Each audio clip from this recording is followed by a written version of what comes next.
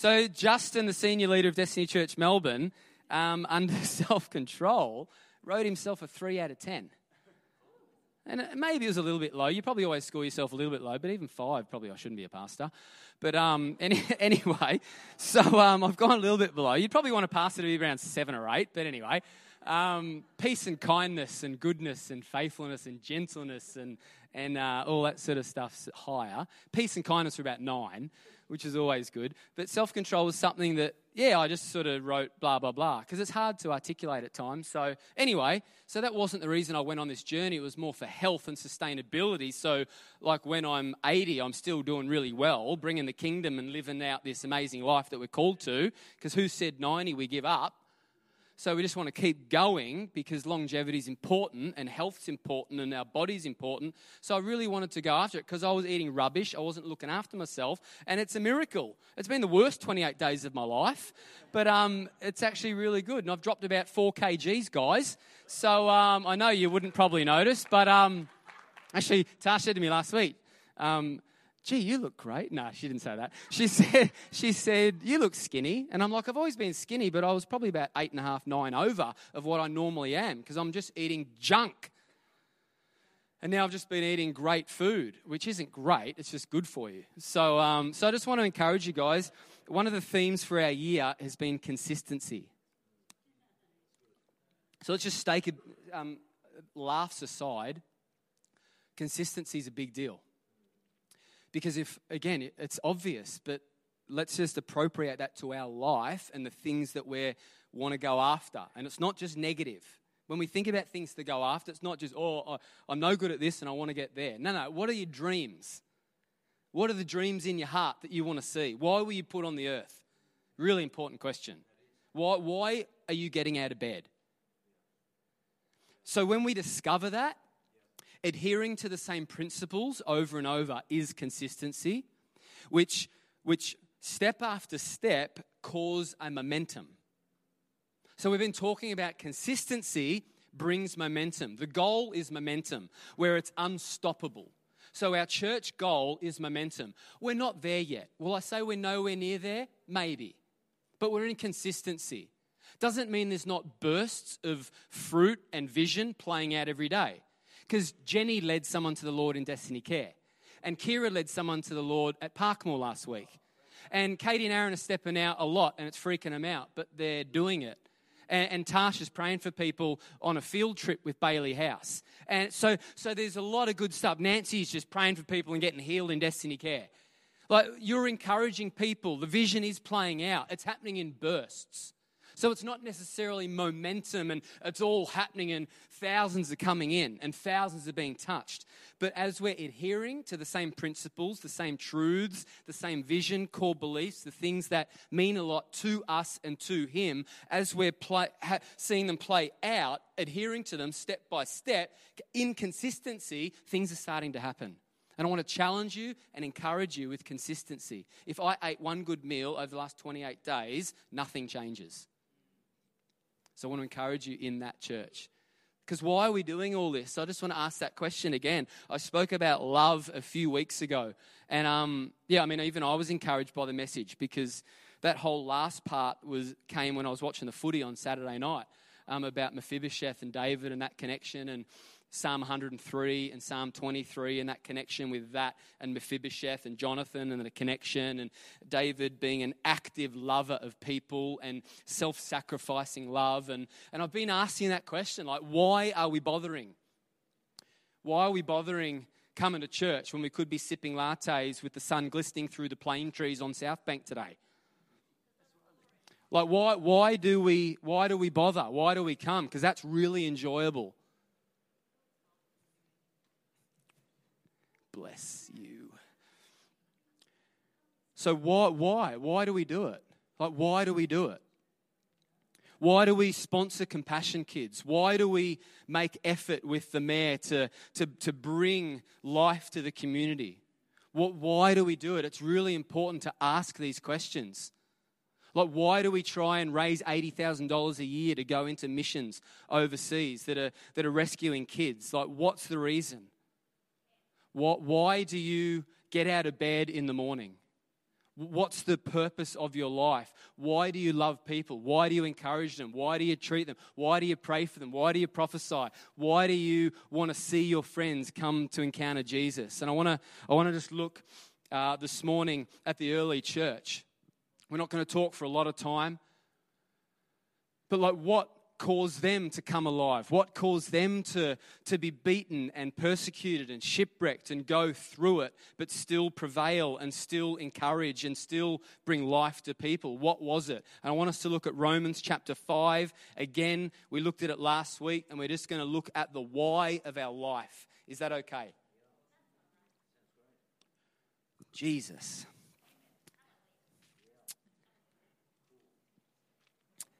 This hope will not lead to disappointment, for we know how dearly God loves us, because he has given us the Holy Spirit to fill our hearts with his love.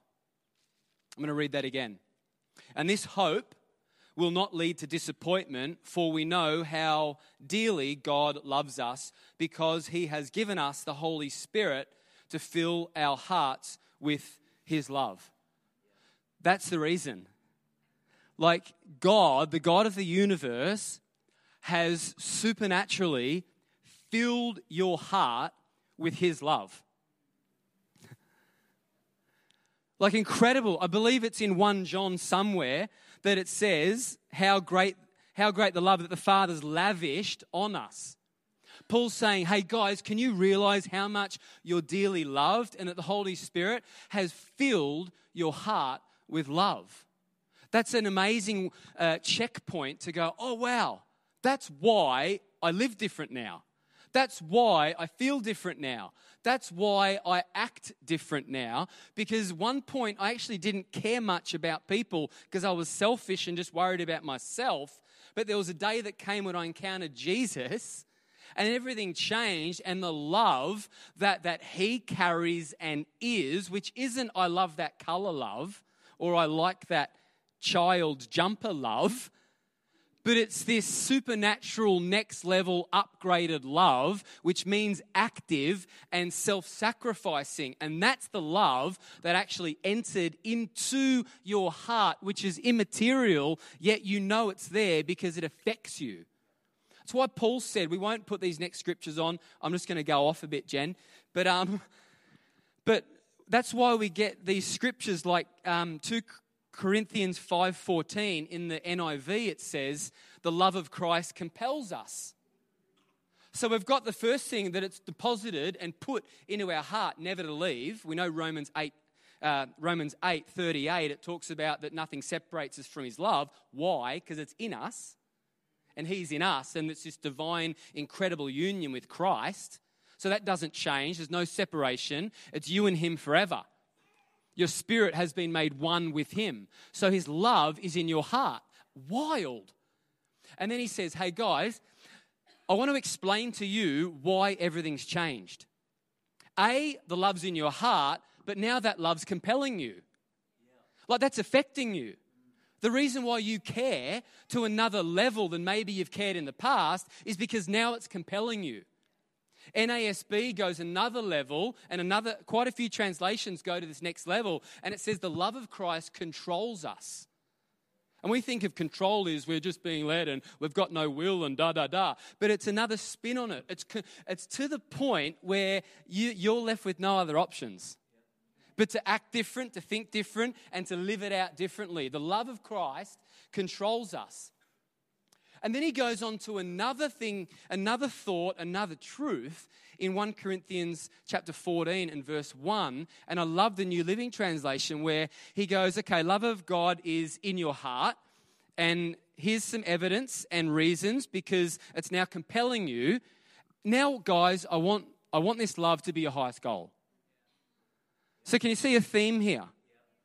So he's going, guys, all right, this is such a big deal. Let love be your highest goal.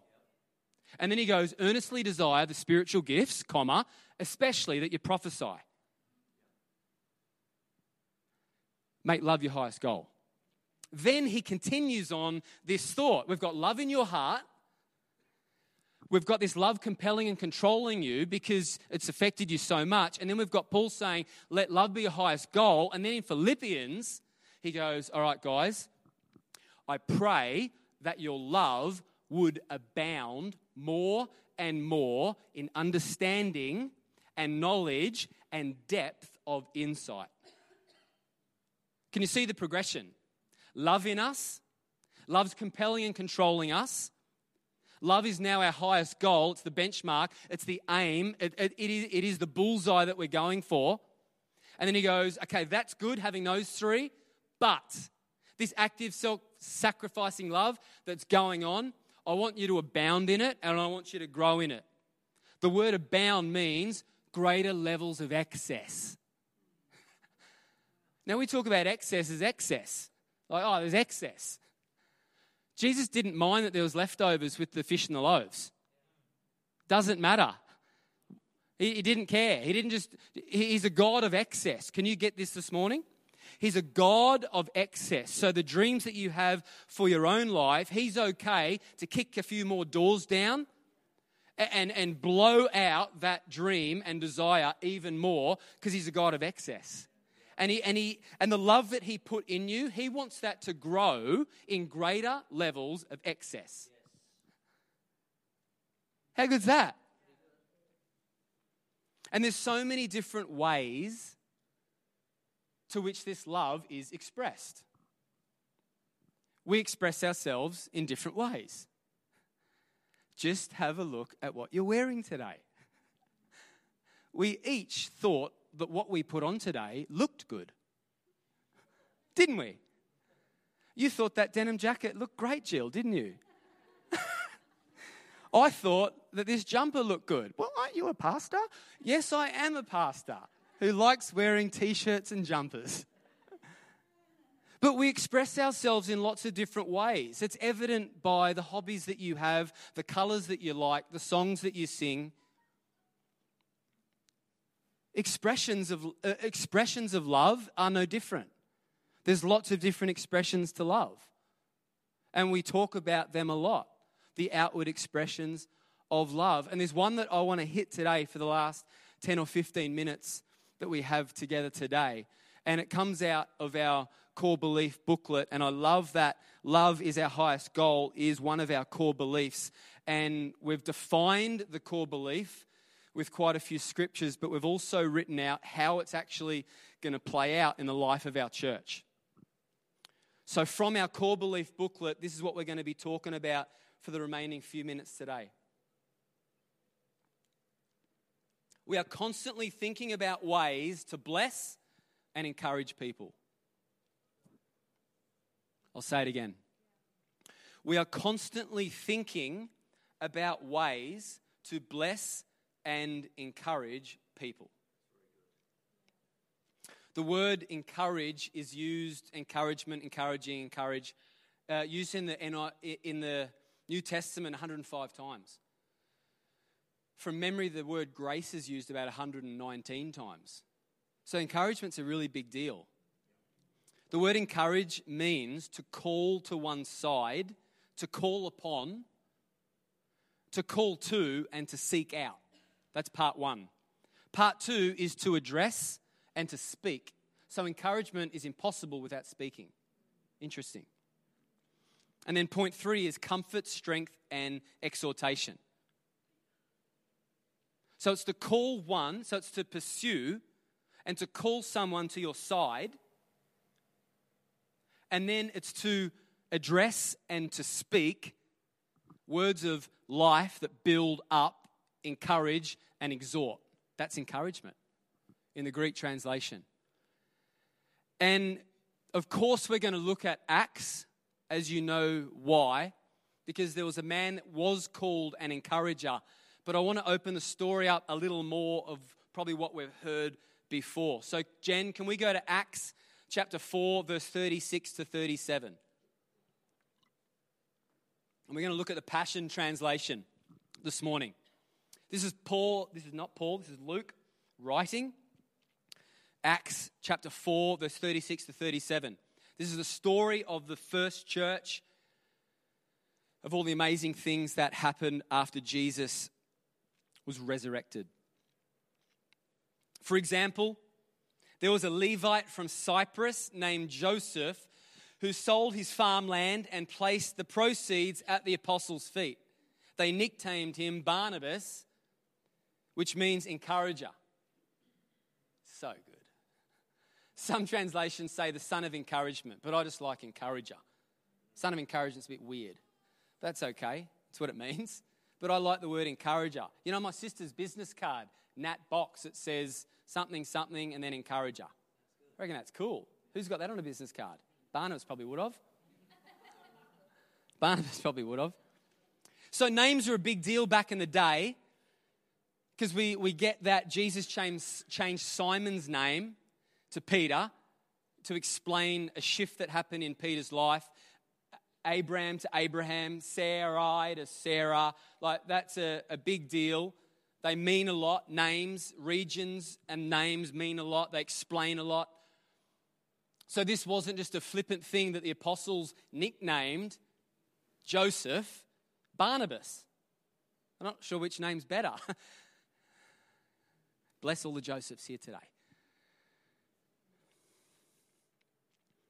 In this case, he wasn't just given a name, and they hoped that he would then respond according to what that name meant. So we're going to give you the name Encourager because we really need some encouragement in this weird, manipulative, agenda-driven name changing. But rather they saw who the person was and nicknamed him according, because it's just who he was. So he was around them in that early day, and because of the nickname, it's obvious that's what he did. He would call them, he would pursue them, he would call them aside, he would speak to them words of life and encouragement. And in that day, with the stripping, the beating, the jail time, the shipwrecks, the not eating, the persecution, guess what? Who needed some encouragement? So it's no coincidence that this guy was stirred by the Lord to go and get alongside the apostles and encourage them. And we're talking about today that we're constantly thinking of ways to bless and encourage people. Let's go to, this is so good, so good. We're going to Acts chapter 9. We're going to read through quite a few scriptures. I don't normally do this, do I? But we're going to do it today. Acts chapter 9, amazing, Jen. Acts chapter 9, verse 26 to 31, awesome. Okay, so the context is Saul has been murdering Christians like wild, like modern day ISIS. Like it says that when they were stoning Stephen, the first martyr in the first church, the Bible says in Acts chapter 8 that the guys throwing laid their clothes at the feet of Saul. So he's there approving the death of Stephen. Yes, yes, amazing. It was his mission to kill all the Christians. He was a terrorist. So we've got to get that in our thinking as well when we're reading the book of Acts and the transformation of Saul to Paul. Another name change, that he was a terrorist. So a lot of things have happened. Where we're going to pick up today, he had the scales on his eyes. He encountered Jesus on the road to Damascus. There was training and encouragement that he went off and did. And he's starting to do some stuff for Jesus. And there was concern in the first church. Now let's pick this story up in Acts chapter 9, 26. Are you with me? When Saul arrived in Jerusalem, he tried to meet with the believers, but they were afraid of him. These guys are seeing signs, wonders, miracles. Incredible things, and they were still afraid. They did not believe he had truly become a believer. Who would? He was a terrorist. And they murdered his friend. Murdered their friend. This is wild, guys. Then Barnabas, oh, here we go. Then Barnabas, say then Barnabas. Come on. Then Barnabas brought him.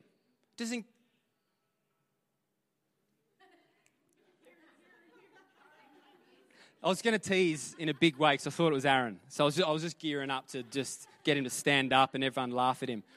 Okay, then Barnabas brought him to the apostles. How's this? This is encouragement, isn't it? To pursue, to seek, to draw to one side. So Barnabas saw what was going on. And he went and he grabbed Saul and went to the apostles. Then Barnabas brought him to the apostles and told them on Saul's behalf that how Saul had seen the Lord on the way to Damascus and how the Lord had spoken to Saul. He also told them that Saul had preached boldly in the name of Jesus in Damascus, verse 28.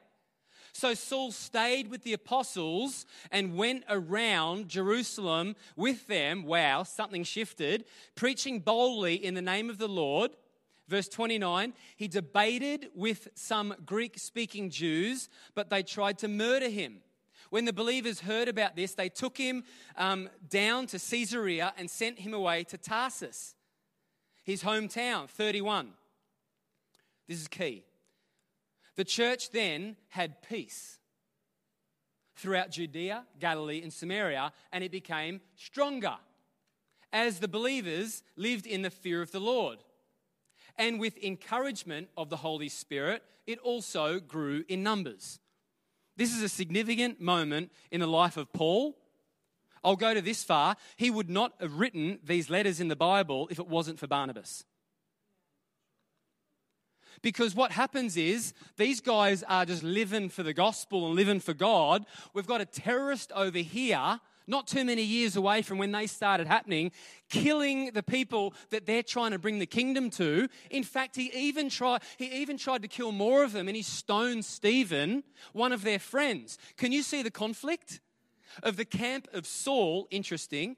Camp of Saul, Old Testament, camp of David, camp of Saul here, and the camp of Peter, who was the pastor of the early church. Can you see the conflict?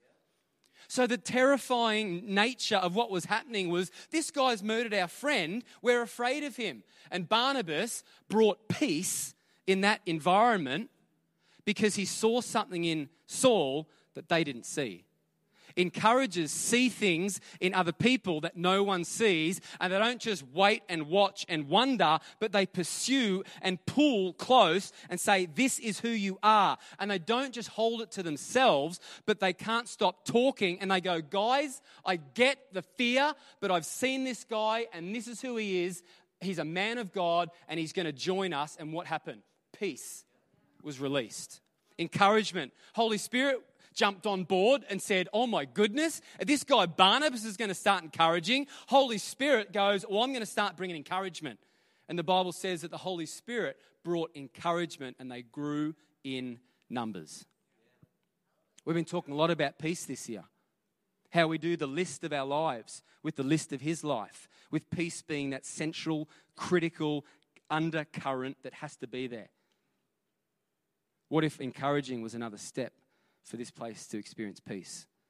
What if us being an encourager was another step to seeing this city experiencing peace?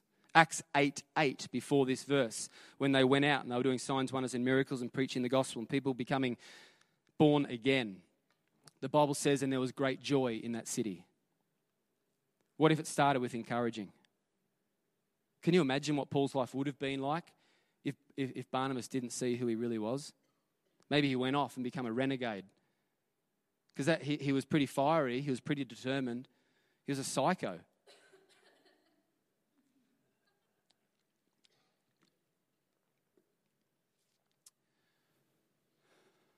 Thank you, God.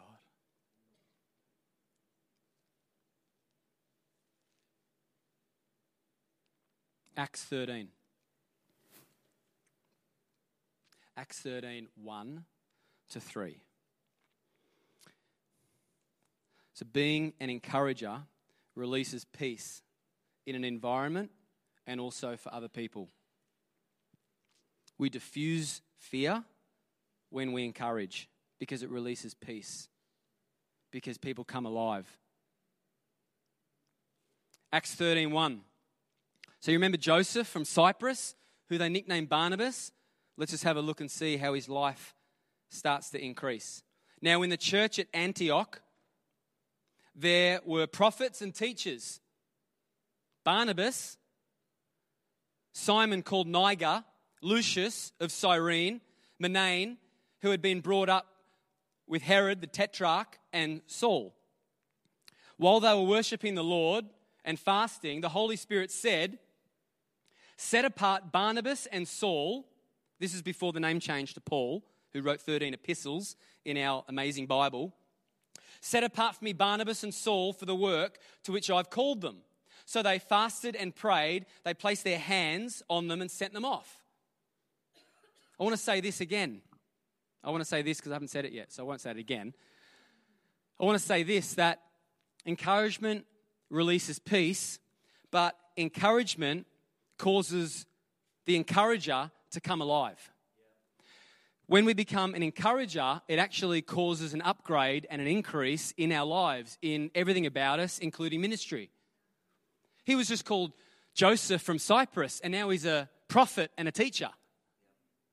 But he was also an encourager. And then what happened?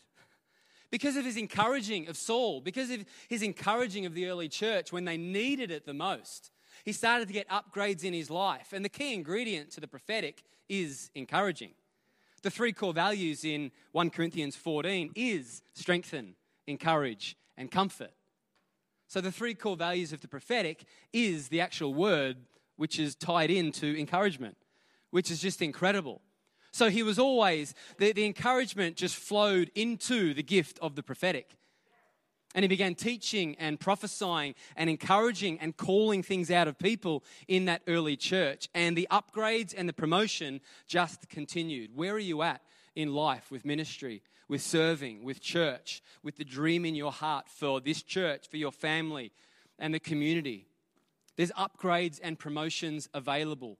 And I really believe that when we step into, not just sometimes, but actually it's a core value of who I am an encourager. When we step into that way of thinking and that life, knowing that the active love, the self-sacrificing love of God is compelling us and changing us, and it's our highest goal. When that starts to happen, then we can start to say, you know what? I constantly look for ways to bless and encourage people, and watch your life explode. Can we praise him?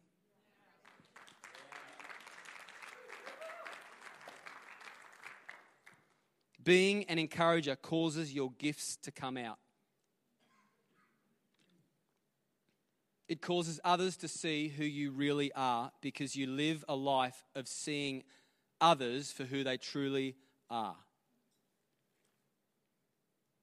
Thank you, God. Thank you, God.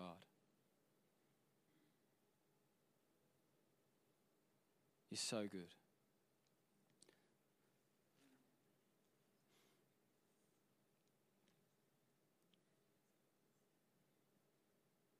It encourages see things that no one else sees. Barnabas saw something in Saul that the others didn't. And it's my prayer that we become like this. Can the band come up? That'd be great.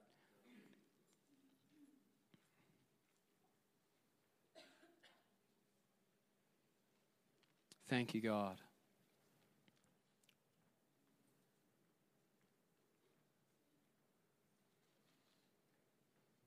Yeah, Jesus. Encouragers cause others around them to see that person the same way. Being an encourager is contagious. Being an encourager rewrites people's story. It's really easy, especially in my role, is to be very task motivated. Like, what have we got to do? What are the things that we need to do? And we step into task. And something that I'm challenged with, I want to be a father to people first and a boss second. I want to be an encourager first and, hey, we need to do this second. And it's challenging when there's a strong vision and things need to be done. But I really want to encourage us this morning as a people. Can we put our hand up to be an encourager? I'm going to do part 2 next week that'll blow your mind. And I don't have time to go into it because it won't give it justice. I've got a whole second part of this. But I'll do the second part next week, which will be incredible. It'll be great. But this morning, where are you at with encouraging? Where are you at with pulling people to your side, whether it's by email, by text, by phone, or in person, at church or at work? You know, encouraging isn't preaching the gospel. It reflects it. You know, encouraging isn't the prophetic. It's part of it. You know, encouraging isn't praying for the sick. Encouragement isn't telling your testimony. They're all super important and super on our list and super a part of everything that we are. And we want to see momentum in all of those areas. But you know what? I feel like we need to just sit on encouragement. And I'm okay with you not prophesying for a season. It'll happen anyway. I'm okay with you not sharing the gospel for a season. It'll happen anyway. I'm happy with you not praying for the sick. It'll happen anyway. But I want to ring the bell, honk the horn, and shout aloud a season of us stepping into encouragement, where we actually begin to learn how to approach people that come into our world, whether it's for 10 minutes because they served us a coffee or they gave us a stub at the cinema. They're in our world for a moment. It's easy to go, oh, wow, thanks for the stub. I'm seeing Mission Impossible 17. And then you're like, wow, I constantly look for ways to bless and encourage people. Hey, dude, I just want to encourage you, man. Like, this can seem like a mundane job, but I just thank you for what you're doing. Because if you didn't do this, I couldn't see that movie. And I just want to say that you're seen. And off we go. You don't know if his mum's born again. You don't know that. You don't know what link in the chain that you are. There's going to be moments where you will feel to share strongly about Jesus. There's going to be moments where you're going to be shown things that nobody else knows about a person. You're going to observe limps and crutches and ailments. And you are going to respond to that. And they're going to encounter Jesus in all those ways. But we don't know the link in the chain that we're on. And I'm okay with that. I don't use that as an excuse to never share the gospel, to never prophesy, and to never pray for the sick. But I factor that in to my listening ear and my loving people. So I want to encourage you that I would even go this far and to say, if we can't actually learn how to communicate and approach people with the simplest of the lady in the food court at Southland, hey, I just want to say I appreciate what you do, and off you go. If we can't even learn that, we can't jump 20 steps to saying, have you heard about Jesus? Can we sit down for a minute and I'll explain the cross? Now, we need to be able to do that. That's why Mike's heart burns for equipping churches to do it. But if we actually can't communicate and encourage, and we're not learning to encourage so we can get there, that's no good. But it's part of the process. So I want to encourage you guys. I want you to just one a week, someone you don't know. Just become aware as communion can be passed out. Just start to become aware of people. We use the word highlight a lot, where we feel like God highlights. So perhaps when God highlights someone, just ask him. And if you don't feel like he's speaking, think about what he's like and what he might say to that person. We constantly look for ways to encourage and bless people. When you get your communion, I'd love you to stand to your feet.